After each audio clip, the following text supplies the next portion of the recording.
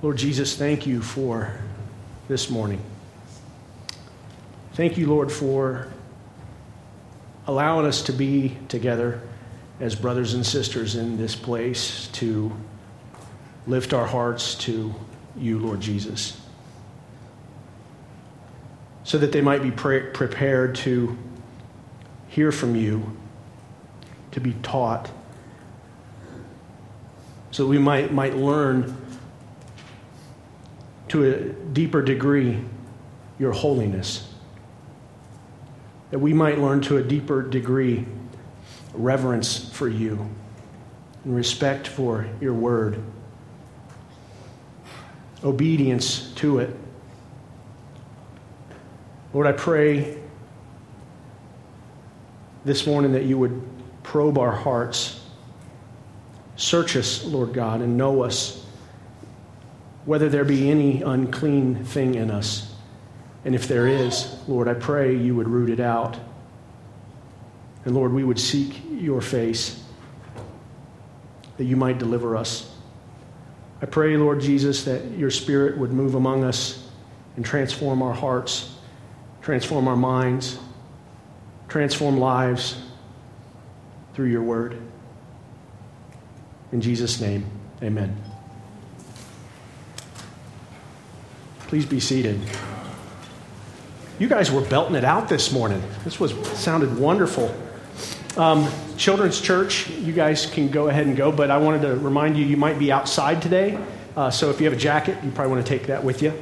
I also want to just take a moment to thank Doug Knoxell for the very good job he did this morning in Sunday school, taking us through the beginning of Galatians. I really enjoyed our time together there this morning. And as I often do, I see God's timing just when he works certain things out in just what seems to be coincidental ways, but they're not coincidental at all. It's God orchestrating our lives. And I think of some of the things Doug shared in his Sunday school this morning and some of the things that I've studied this week in Colossians, and I just marvel again at God's timing.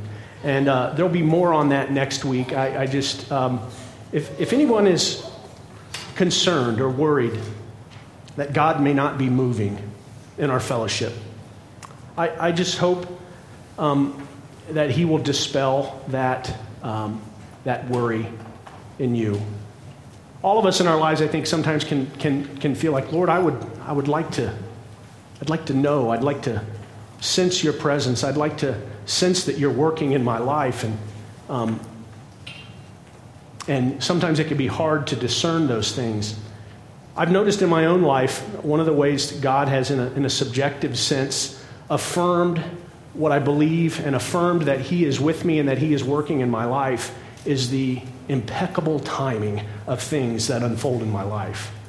And next week's is as good an example of that as anything I can imagine, with getting to baptize all the kids. And then I look forward to where we're at in the text next week, and I'm like, what?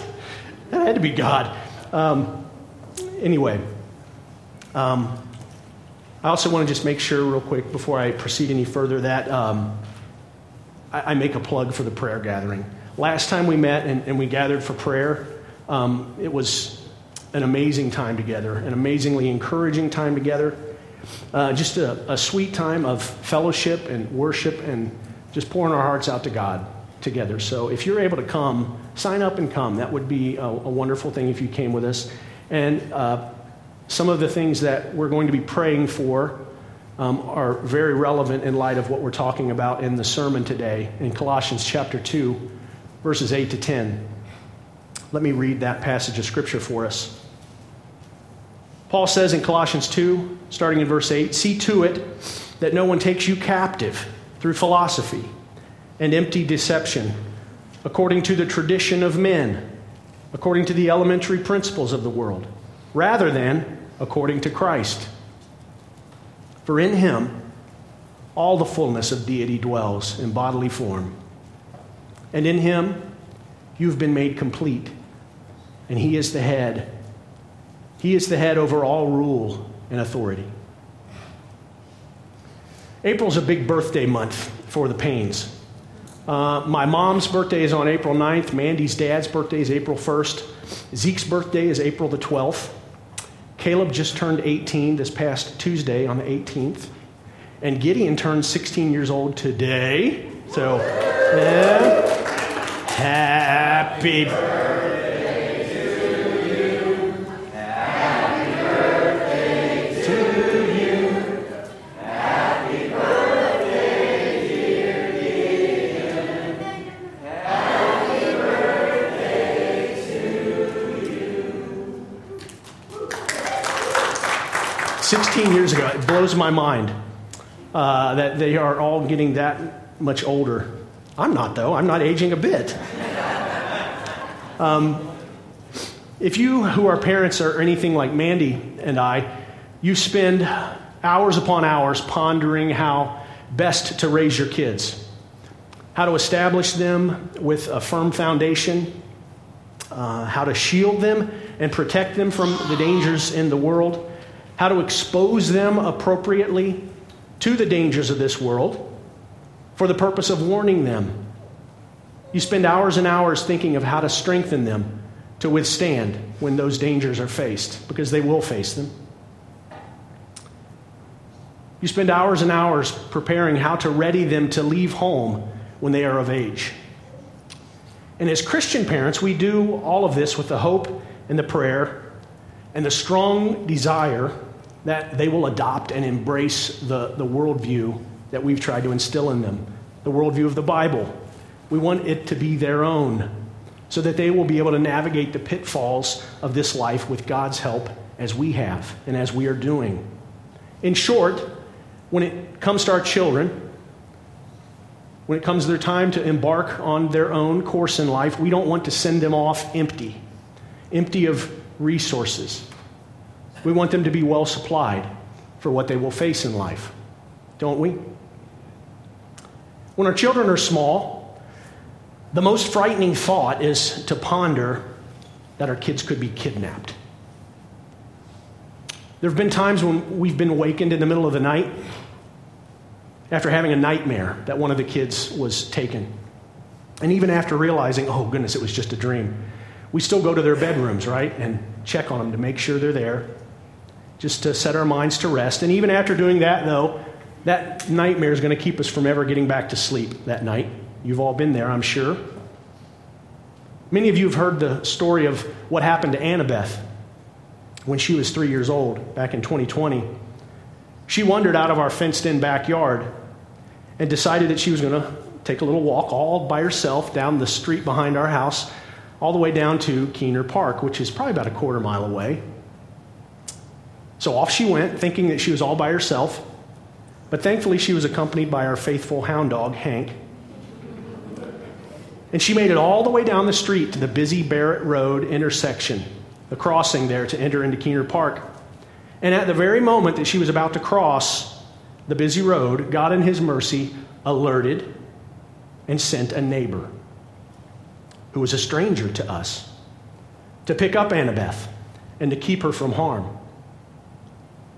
And at which point Hank, the faithful hound dog, ran as fast as he could back to our house and began scratching at the front door to let us know that she was gone. We didn't know. I wasn't home at the time. Mandy was. Mandy called me in a panic. And you can imagine how scared Mandy and I were and how relieved we were when Annabeth was back with us a few minutes later. There's 2 occasions in my life when I've seen little children wandering about with no supervision in very potentially dangerous situations. Once I was delivering pizza for Donato's when I was in college, and it was over on Pippin Road between Springdale and Struble in the middle of rush hour traffic. And out of my left window, I notice a toddler stumbling just as he was about to walk into the busy road. He was coming from the Town Terrace Apartments, which is almost right there on the corner of Struble and Pippin. I immediately slammed on my brakes. I began blowing my horn feverishly. I pulled halfway into the lane of oncoming traffic. And I don't know how I was able to think to do this so quickly, because it happened in a flash. But my hope was to stop both lanes of traffic from moving until the little child was out of danger. I hopped out of my car. I went and I picked up that little child. And I walked toward the apartment complex carrying him to try to find his parents. I just left my car running in the middle of the road. People were giving me high five, like they were like, thumbs up, good job. It was kind of funny. Thankfully, those looking after the child realized he was gone and they came running to get him from me. He had not gotten all that far from them, but far enough that he was in great danger. There was another instance when I was walking in the neighborhood in Montgomery, just across the street from where I used to work in Ohio National. And it's a quiet little neighborhood, not much traffic. And so as I was walking up ahead of me, I saw a little boy. And as I got closer to him, I realized he was all by himself. He was not even 2 years old. He couldn't have been. And he was just wandering about in the street in front of me. And when I reached him, I noticed he wasn't in any danger. There was no traffic, like I said, but there was no person there to watch him. I didn't pick up this child because he wasn't in any immediate danger. And I didn't want to concern any neighbors about who's that creepy dude who doesn't live around us picking up this kid in the neighborhood. So I kept the child in my field of vision, and I walked 2 houses down across the street where I saw a couple out working in their flower beds. And I pointed out the wondering little toddler to them, and the lady recognized him. Apparently this had happened before, and she knew where he lived. And so that lady went and took the child by the hand and guided him back home, knocked on the door, and gave him back to his mother, who had let him go out of the house somehow without her noticing it. Now, I had kids already when this second incident occurred. It wasn't all that long ago. It might have been 10 years ago. But I had children of my own. And that whole series of events prompted me to pray, Lord, you say that whatever a man sows, that will he also reap. Please, Lord, if anything of this nature ever happens to one of my kids, send someone with kind intentions to help them back home.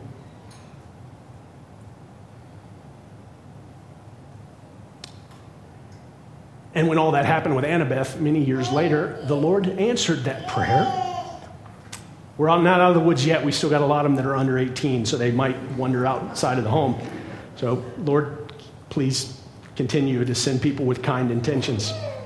Because sadly, there are many with wicked intentions, are there not? Amen. Who would prey upon little ones. Little ones who stray like this. And their existence stirs up fear in the hearts of parents. When Caleb and Gideon and Abe were much younger, we showed them a video that was produced and posted on YouTube of a man who wanted to do an experiment with children while their parents observed. The man making the video wanted to display how easy it was to lead children into going along with a kidnapper. So he went to the moms who were at the playground with their kids, and he asked them if he could try to convince their children to come with him to his car. He told them, I'm making a documentary here. Most moms thought that their kids would never consent to go with a stranger to their car because, after all, they had taught them stranger danger, right? We all try to teach our kids that. But the man received their permission to try this as an experiment. And what he did is he went back to his car and he brought out a very cute little puppy.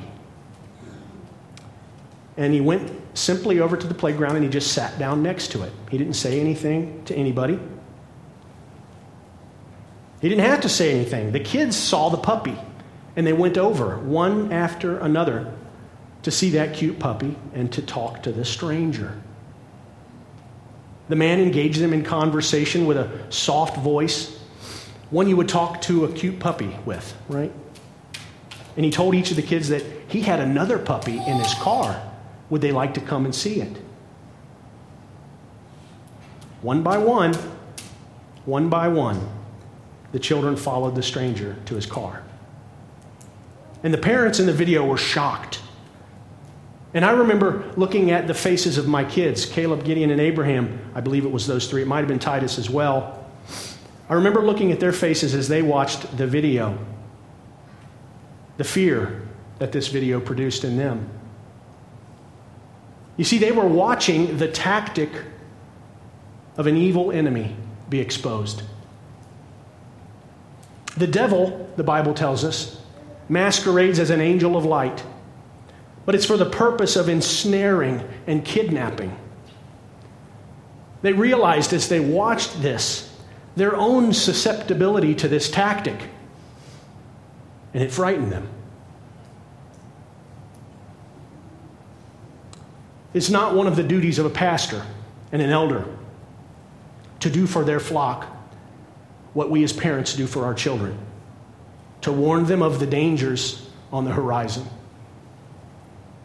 the threats that could abduct them and lead them astray down a path away from the fellowship of God's people and into deception.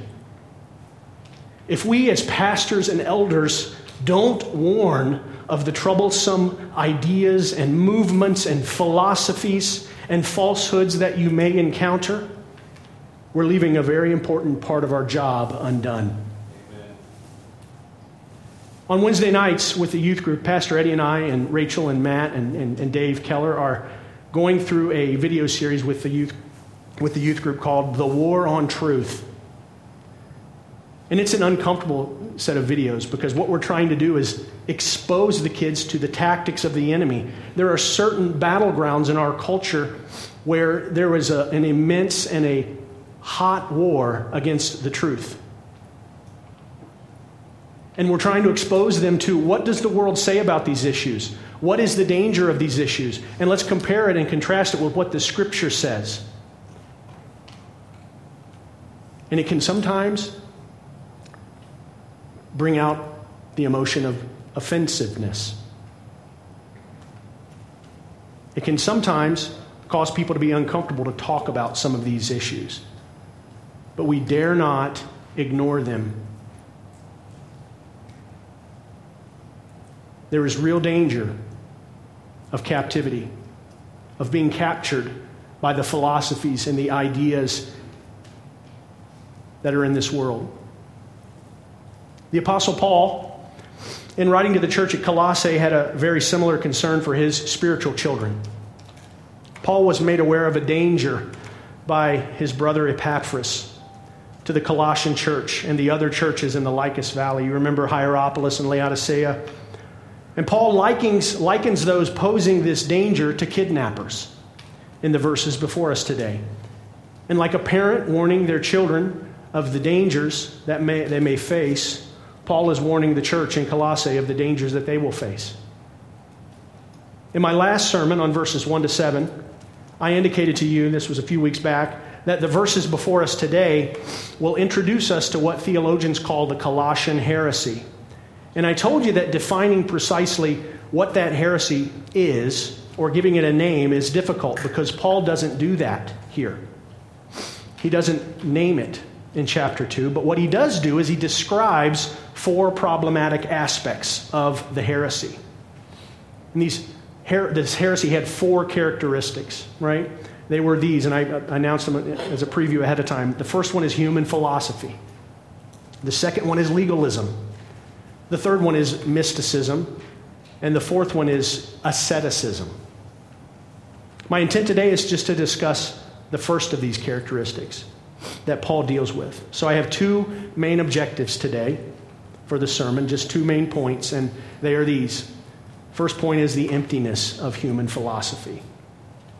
And the second is the fullness of Christ. The emptiness of human philosophy. Let's go to the first point. Chapter 2, verse 8. See to it that no one takes you captive through philosophy and empty deception, according to the tradition of men, according to the elementary principles of the world, rather than according to Christ. So see to it, Paul says. This is synonymous with watchfulness, being on guard, being alert, paying attention and proceeding with caution and awareness of your surroundings. Matthew 7:15, Jesus tells his disciples, beware of the false prophets who come to you in sheep's clothing, but inwardly they are ravenous wolves. 2 Peter 3:17, a same sentiment. You therefore, beloved, knowing this beforehand, Be on your guard. See, he was warning them beforehand. He described what the threat was, and he said, you know beforehand you're going to meet this threat. Knowing this beforehand, be on your guard so that you are not carried away by the error of unprincipled men and fall from your own steadfastness. The phrase is a present tense imperative. It implies that danger was near and approaching. How could the Colossians know what to look out for if Paul didn't give them certain descriptors of the dangers to be on the outlook for? They couldn't. They couldn't. He wants them to see to it that no one takes them captive. And the word for captive only appears here in the New Testament. It literally means kidnap. It literally means kidnap, or to take as spoils of war or conquest. Brother Doug, I know you're reading out of the King James Version. It says, beware lest any man spoil you, right? To take as spoil is what that means. To kidnap. The threat, thus, was not just a passive threat. That's realized because someone's careless or inattentive or immature within the church.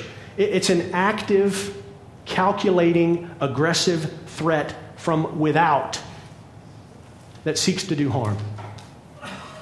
It's a planned attack on the church.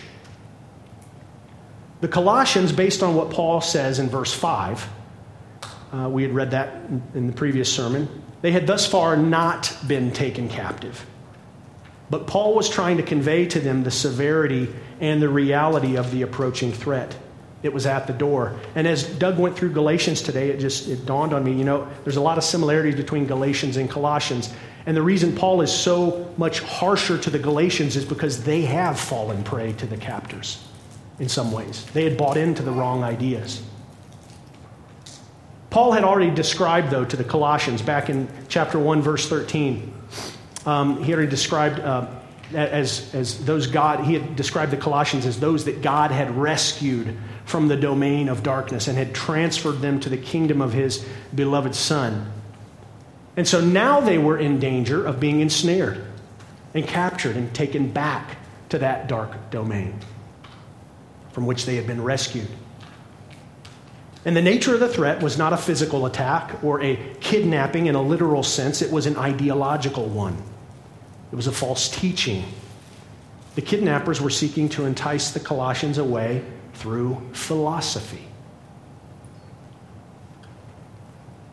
It could actually, in the Greek, you could translate this into the English as through that philosophy or through the philosophy. For some reason, no English translation includes the definite article, but it's there in the Greek.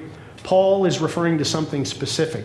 It was a specific philosophy that was threatening to ensnare the Colossians. That word philosophy just comes from the two Greek words phileo and sophia, which is friend or love, and wisdom. It just means a lover of wisdom.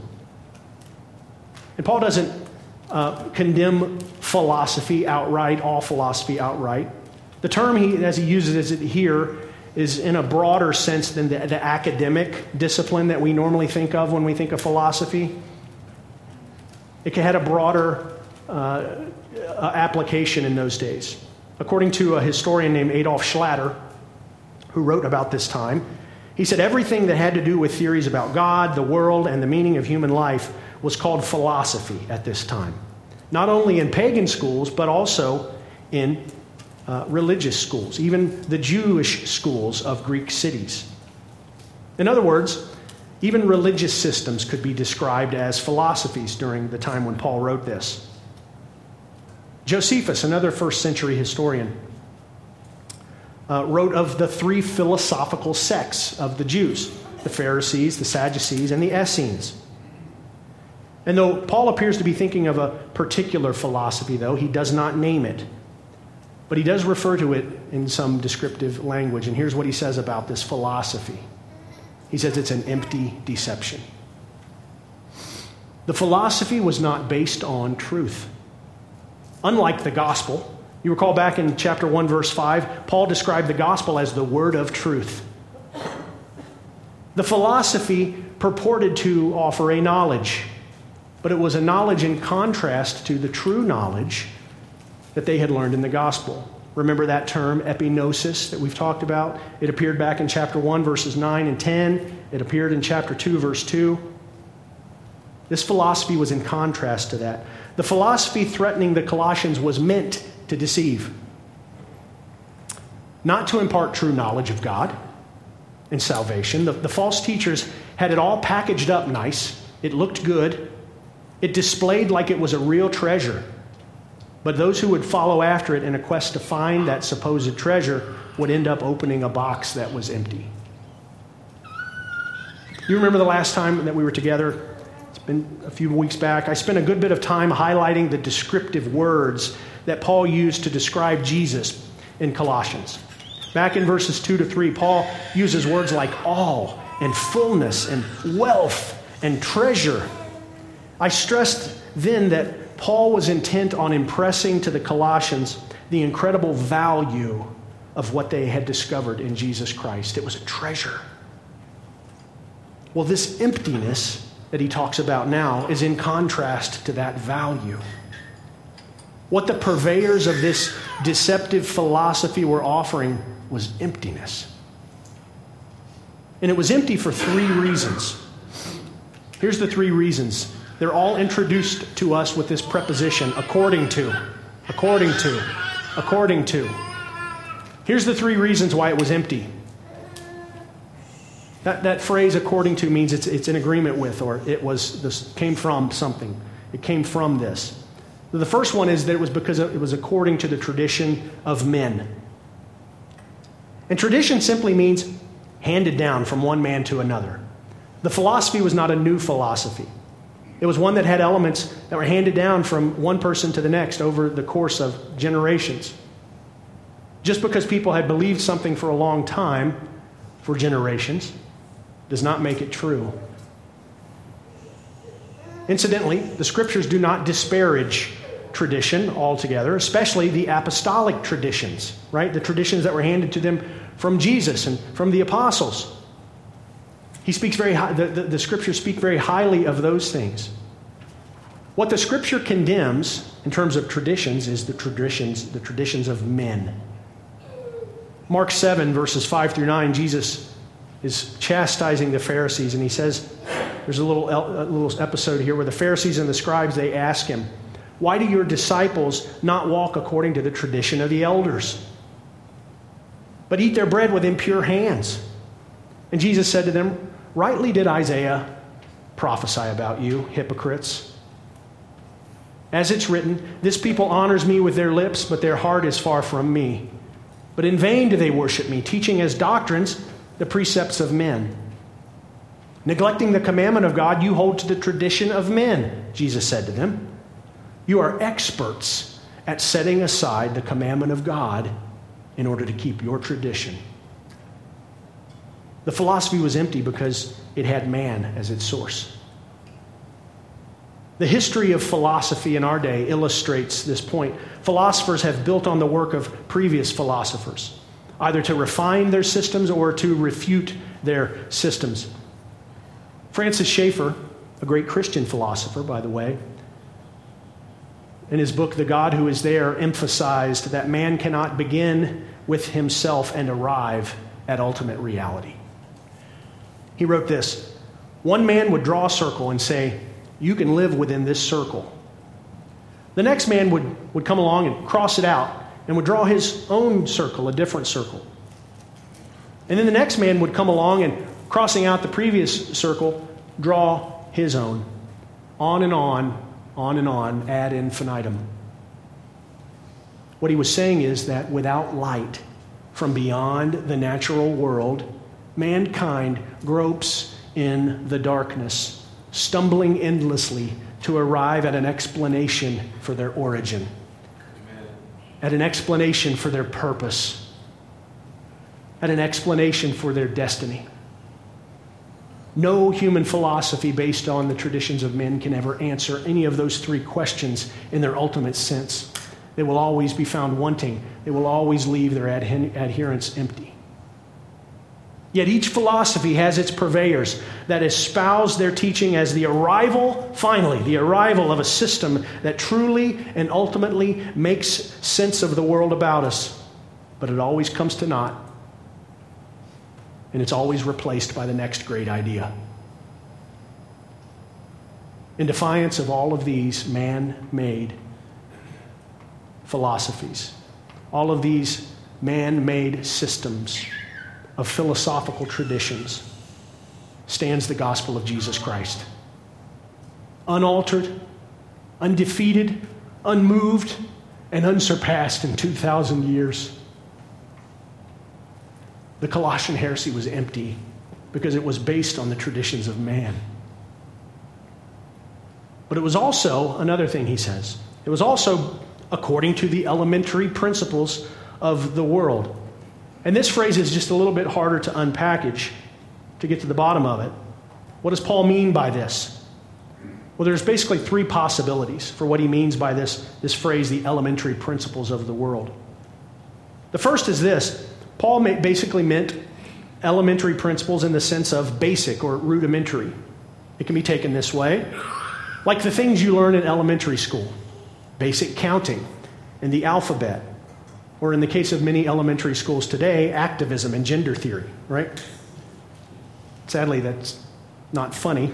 It's not really a joke in our day because they do teach these things in elementary school now. But we would really think of it as the basics. So if this is what Paul meant by the word elementary principles, what he was saying is that to adopt the philosophy that these false teachers were purveying, after having received Christ Jesus, the Lord, as he said they did back in verse 6, it would be like they were going back to kindergarten after they had already achieved an advanced graduate degree. And it makes sense that way. You can take it that way. The second potential meaning, though, of this phrase is that the elemental things referred to the four most basic elements identified in the ancient world: air, water, fire, earth. These elements were often seen in conflict with one another. But there's a third possibility as well. And it's reflected in the English Standard Version's translation of the verse. And it identifies the term as elemental spirits. If you have the ESV, you can see that. Richard Malick Jr., he's the one who wrote the New American Commentary, notes for the book of Colossians. He wrote this regarding this. He said, in some teachings, the elements were the signs of the zodiac and powers that occupied planets. In Jewish circles, the elements often applied to supernatural beings who ruled over people. Some considered them demons. Paul most probably employed a variation of this Jewish terminology, since most other elements of the heresy make sense when approached from that perspective. Other commentators kind of agree with this. Not all do, but here's a few others that do. Douglas Moo, in his commentary, agrees with this interpretation. So does F.F. Bruce in his commentary. John MacArthur holds it out as a valid possibility of interpreting this text as well. In that case, Paul was addressing a system of thought that included doing homage to elemental spirits, elemental beings. And it could have had astrological connections as well. And if it did, it would make perfect sense. An astrological understanding of the universe was widespread in that culture. Great men, even before that time, great men such as Alexander the Great, great men such as Julius Caesar, they believed in astrology intrinsically. They thought their lives were guided by the course of the cosmos and the stars and the constellations. Philo was a first century Jewish historian, and he wrote this in his commentary on the Decalogue. He says, there is an error of no small importance which has taken possession of the greater portion of mankind concerning a subject which was likely by itself, or at least above all other subjects, to have been fixed with the greatest correctness and truth in the mind of everyone. For some nations have made divinities of the four elements, earth and water and air and fire. Others of the sun and the moon, and of the other planets and fixed stars. Others again of the whole world. And they have all invented different appellations, all of them false, for these false gods put out of sight that most supreme and most ancient of all, the Creator. the ruler of the great city, the general of the invincible army, the pilot who always guides everything to its preservation. So what Philo was saying here was that a mindset like that, an astrologically bent mindset, was very common in those days. John MacArthur wrote the following about those who followed astrology and the elemental spirits in those days. People who believed in astrology were caught in the grip of a rigid determinism. The influence of the stars and the planets controlled their destiny, unless they had the secret knowledge to escape that control. So this understanding of the elementary principles makes the most sense in my opinion. Based on the context of what Paul writes here, Paul was already in chapter 1 asserted Jesus' superiority over all the things on earth and in heaven, and he identified the latter things, the things in heaven, as thrones and dominions and rulers and authorities. He's speaking about spiritual beings in that passage. And he repeats some of that same language here in the next verses. He's the head over all rule and authority, he says in chapter 2, verse 10. In chapter 2, verse 15, he says, when he had disarmed the rulers and the authorities, he made a public display of them, having triumphed over them through him. So the philosophy threatening to capture the Colossians had a spiritual component to it as well. That was attempting to obtain knowledge through certain spirit beings via practices handed down through the traditions of man. It promised a treasure, but it delivered emptiness. And the third and final reason for its emptiness, for the emptiness of that philosophy, was because it was not according to Christ. Indeed, based on the verses that follow, it called into question who Jesus was. And this was the most insidious aspect of the Colossian heresy, that threat that they were facing, that philosophy that they were facing. 2:9 and 10 says, for in him all the fullness of deity dwells in bodily form, and in him you've been made complete, and he is the head over all rule and authority. In him, in Jesus, all the fullness of deity dwells. Whatever that heresy was threatening the Colossians, Paul's tactic in combating it was the constant drumbeat of Jesus' deity. From that hymn back in chapter 1, verse 15 to 20, to this verse right here, Paul could not have been clearer about the nature of who Jesus was, the nature of Christ's person. He was God.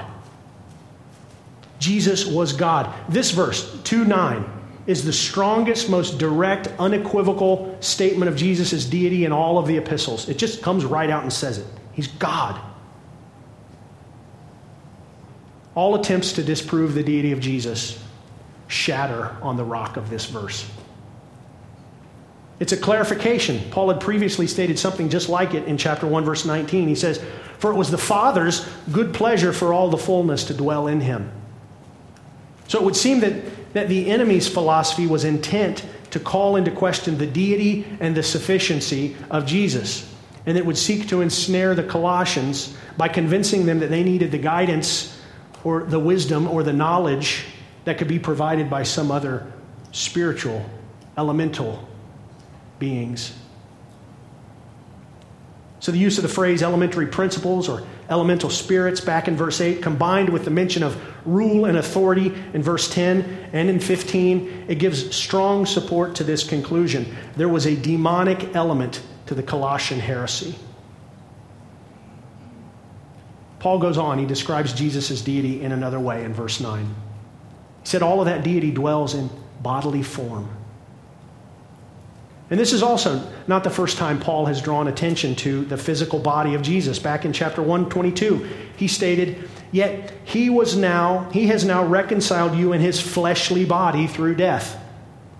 So except in this case, he uses a word in the Greek which is unique to this verse to describe the body, and it refers most likely to the physical, yet glorified, post-resurrection body of Jesus. Recall, Jesus' physical body, when it was resurrected, took on a new and glorified, immortal and imperishable state. It is and always will be this body where the fullness of deity dwells. the God-man in his glorified physical state reigns in the heavenly realms even today.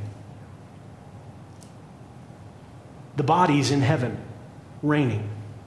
The glorified body of Jesus is in heaven, reigning. And this matters here because the Colossian heresy also seems to have elements of Gnosticism in it, which discounted the importance of body. In fact, treated all flesh and all body or all physical, material things as evil, and only good things could be spiritual. Nothing good could be physical, according to this heresy. Paul goes on with another implication for the Colossians. In verse 10, he says this to them: in him, in Jesus, the one in whom all the fullness of deity dwells bodily, in him you've been made complete. And this is an amazing thought to ponder.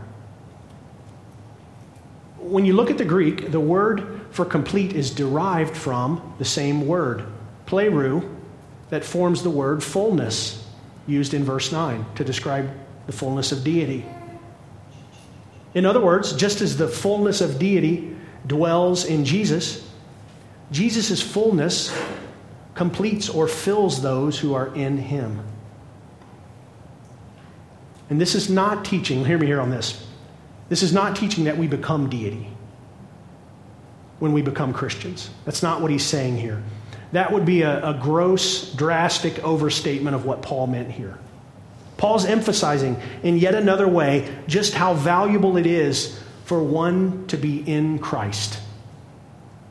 The resources available to those who belong to Christ are glorious, and they're unattainable via any other medium. No other spirituality, no other philosophy will complete or fill a soul as Jesus can. They may capture many with their deceptiveness. They may pull the wool over some people's eyes for a while. But eventually the emptiness will become apparent and unavoidable. Eventually their identity as kidnappers will be exposed. Those who condemn their captors or captives to an eternity of rigid determinism, leading to an empty fate. None can match the spiritual riches and treasure of those who are in Christ Jesus. None can match the spiritual riches and treasures of those who are rescued by Jesus Christ from this dark domain. And the reason is, Jesus is the head over all of them, over all rule and authority. Paul's not denying that these other spirit beings exist. But he's saying, why even bother? Why even bother looking elsewhere for the spiritual blessing or wisdom when the King over all has granted personal access to himself for all of those who are in him? What can they give you that Jesus hasn't already given you? What knowledge can they give you that Jesus doesn't already have? What wisdom can they give you? What power can they give you that will match what Jesus has in store for you?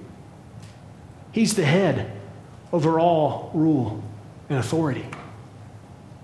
He's the only one in his rulership, as it says in verse 15 of Colossians chapter 2.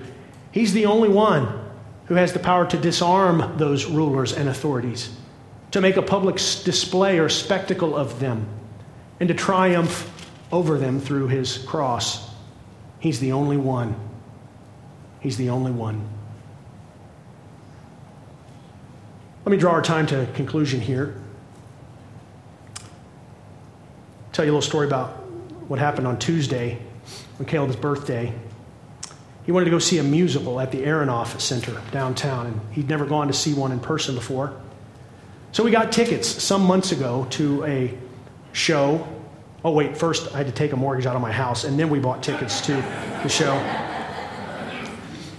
And some months ago, and he'd been wanting to see it for a while. It was called Hadestown. Have you guys, anybody seen Hadestown or seen anything about it or heard the music? Caleb had heard the music and he liked it, and so he wanted to go see it. And so it's a musical that's retelling the ancient Greek myth of Orpheus and Eurydice.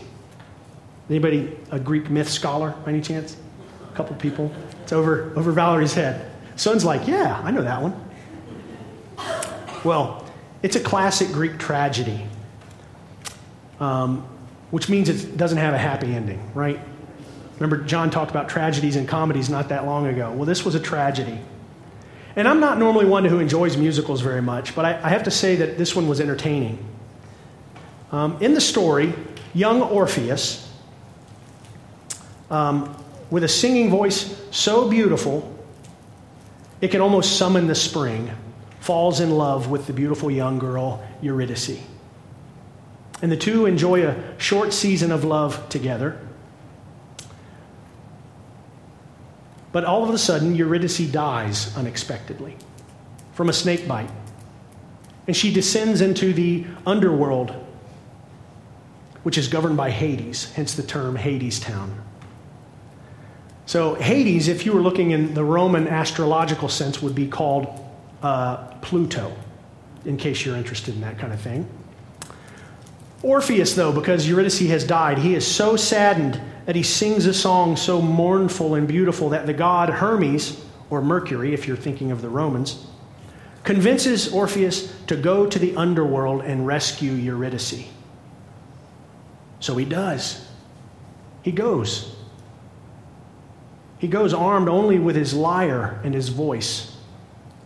He goes and he sings a song so beautiful and so sweet for Hades and his wife Persephone that they consent to let him go back to the world of the living with Eurydice. But at this point, some new characters get involved that proves to make the trial before Orpheus and Eurydice a lot harder than it would have otherwise been. These characters are called the Fates. The Fates. They are the cruel determiners of everyone's destiny. And after the show, Caleb pointed out to me that the true bad guys in the story is not Hades. It's not Hades. Hades is actually a victim as well. The true bad guys in this story are the Fates. They're the Fates. Hades originally wanted to keep Eurydice for his own, but Orpheus' song convinced him to change his mind. But these Fates, what they do, the way they're depicted in this play, are these sort of like harpy-like female beings who kind of sing in the background, and their song sort of influences or hypnotizes or convinces people on the emotional level, and they control the outcome via their song. And so what happens is they get involved at this point in time, and they sing a song to Hades, and they make Hades apply three conditions. I held two fingers up. 3 conditions so that Orpheus and Eurydice can go on their own. Here's what they were. The first condition is this: they must take the long journey back that Orpheus took to make the journey to the underworld in the beginning. And it was a long and arduous journey. The second condition, there was no shortcuts, in other words. The second condition is that the two could not walk together side by side. Eurydice had to walk behind Orpheus the whole time. And the third condition, Orpheus could not look back at any point on the journey to see Eurydice, to see if she was still there. He couldn't do that until they had both crossed the threshold of the exit from the underworld. Otherwise, if they broke any of these 3 conditions, Eurydice would be forever lost in the underworld with Hades. So Orpheus and Eurydice, they set out on the long, arduous journey back to the land of the living. And the whole journey, the Fates sing songs of doubt and discouragement into the ears of Eurydice and Orpheus. But they soldier on, keeping close watch over themselves to follow the 3 requirements precisely. But as they approach the journey's end, the Fates sing so emphatically into Orpheus's ear that the doubts overwhelm him thinking that he's been tricked by Hades and that Eurydice is not back there behind him any longer. And so just seconds after he steps over the threshold into the land of the living, he can resist the doubts no longer, and he turns to see if Eurydice is there. And he finds that she's still following him, but she was just behind the threshold of the gates into the world above. The two look longingly at each other in horror as the gates of Hades close like a mouth to swallow Eurydice and to take her forever back into the domain of darkness. He could not bring back the love of his life. Orpheus, sweet and strong as his voice was not a champion worthy enough to descend into the domain of darkness and bring back the one he loved.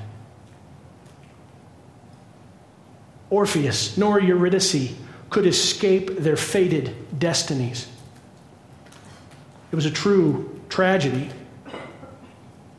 Paul taught the Colossians of another champion, though. Amen? Amen. A champion far greater than Orpheus. And until this champion came, the destiny of every soul was for death and hell.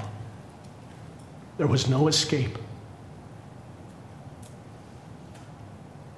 The Colossian heretics taught that there may be another way. Maybe there's a secret way, a better philosophy, perhaps one that could defy the fates and escape the cycle of existence as it was under the gods or the elemental spirits. But the end result was emptiness. It was as empty as the hands of Orpheus that longed to hold Eurydice's face again. There's no man, there's no myth that can match the God-man of history. Jesus Christ. He's the head. He's the head over all rule and authority. He's the one who disarmed all of the rulers and authorities. He made a public display of them. He's the one that triumphed over all of them through his cross. There's no philosophy. There's no ideology on earth that can offer or compete with what the historic figure of Jesus Christ offers to and accomplishes for those who put their trust in him. A full escape from their destiny toward wrath. Eternal life and bliss in his presence forever and ever. Participation in the overthrow of the domain of darkness. And a resurrection every bit as real as his own when he returns with great glory to rule and to reign. And while this life lasts, he gives us a fullness and a completeness unmatched by any other worldview or religion on earth. None rose from the grave in a resurrection glory but Jesus. And none will rise unless they've trusted in him. In him all the fullness of deity dwells bodily forever. Let's pray. Father in heaven, thank you so much for what you give to those who are in you. Lord, nothing can compare. Nothing that this world has to offer, no school of thought, no philosophy can even come close to the wisdom of your word and your ways. Nothing, no treasure packaged up as beautifully as it can even come close to the glorious treasure of the gospel. Lord Jesus, help us to be vigilant in guarding against those who would take us captive. I pray this in Jesus' name. Amen. Rise for the benediction. Again, I hope all of you will come back tonight for the Generations Prayer Gathering, because in many ways we're praying for people who have been captured. And our hearts grieve for those that we know in our family and our friends who have decided that they want to deconstruct the faith that they inherited here and that they were taught by many of us, even in this room. We want to pray for them. We want to pray for them that they would escape the captivity that they're in. So I pray, I implore you tonight to come and be a part of that. It's important for God's people to pray. God can do amazing things. He can do works we cannot even fathom. And oftentimes he'll do it by arranging things in such a way you just can't believe. Like, God, you showed up. You showed up. We're praying he'll show up tonight as we pray together. Let me give you the benediction. Colossians 1, 13 to 14. For he rescued us from the domain of darkness, and he transferred us to the kingdom of his beloved Son, in whom we have redemption, the forgiveness of sin. Depart in the full assurance of that and in the full confidence of that, and may his peace fill your lives. Amen.